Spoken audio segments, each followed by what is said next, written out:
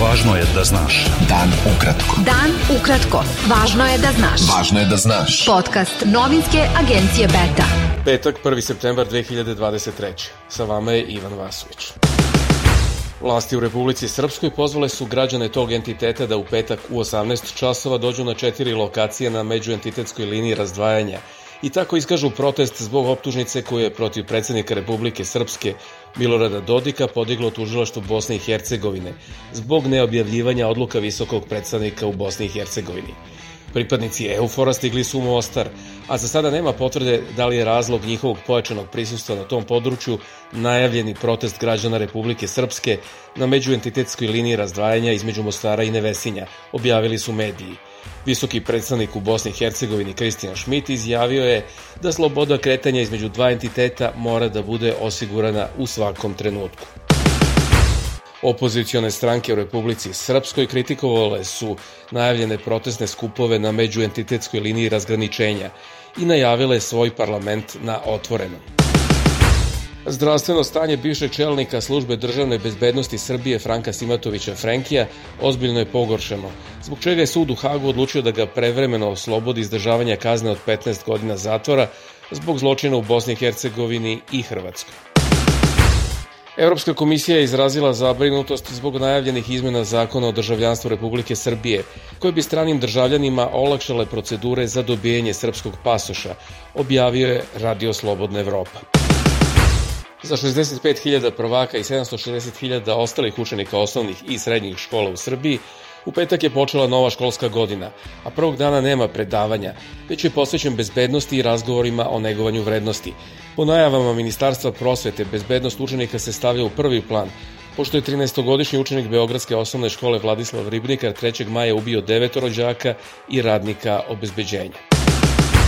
Predsednik Srbije Aleksandar Vučić je na Paliću rekao da premijer Kosova Aljbin Kurti namerava da pohapsi sve Srbe za koje misli da su fizički i intelektualno sposobni da brane sever Kosova, ne bi li mogao da protera ljude ili da zauzme sever.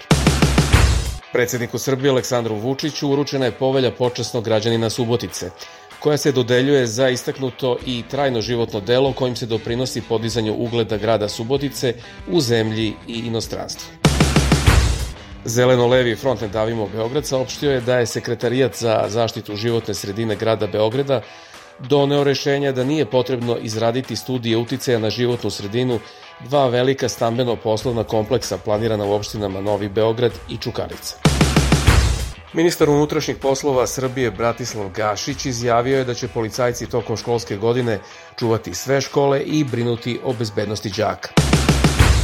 Predsednik odbora stranke Slobode i pravde u Smederevu Nikola Beronja je objavio da je protiv gradonačelnika Jovana Beča, načelnika gradske uprave Gorana Milentijevića i kompletnog gradskog veća podneo krivičnu prijavu jer su ugrozili zdravlje građana. Predsednik Nacionalne organizacije potrošača Srbije Goran Papović rekao je da se nadležne institucije ne bave ozbiljnom kontrolom zdravstvene ispravnosti hrane, a da se Savet za bezbednost hrane nije sastao 5 godina. Pekari na Balkanu peku u kriznim vremenima sve manje vekne hleba, a manje za iste pare je najbolji opis trenda prikrivanja poskupljenja, tako što se smanjuje količina proizvoda i pakovanje, ali ne i cena, piše nemački list Stuttgarter Zeitung. Udruženje novinara Srbije je u petak saopštilo da je ministar informisanja i telekomunikacija Mihajlo Jovanović menjao predloge komisija o raspodeli novca na medijskim konkursima ministarstva i pozvalo ga da objasni na osnovu čega je to radio. Beta. Dan ukratko. Budi u toku. Nobelova fondacija koja dodeljuje Nobelove nagrade promenila je politiku ove godine i na svečano uručenje nagrada pozvala predstavnike Rusije, Belorusije i Irana, kao i lidera ekstremno desničarske švedske stranke. Većina Nemaca je nezadovoljna radom vlade socijaldemokratskog kancelara Olafa Šolca, a kao najveće probleme navode privredu i useljavanje, pokazalo ispitivanje javnog mnjenja nemački trend, piše Deutsche Welle.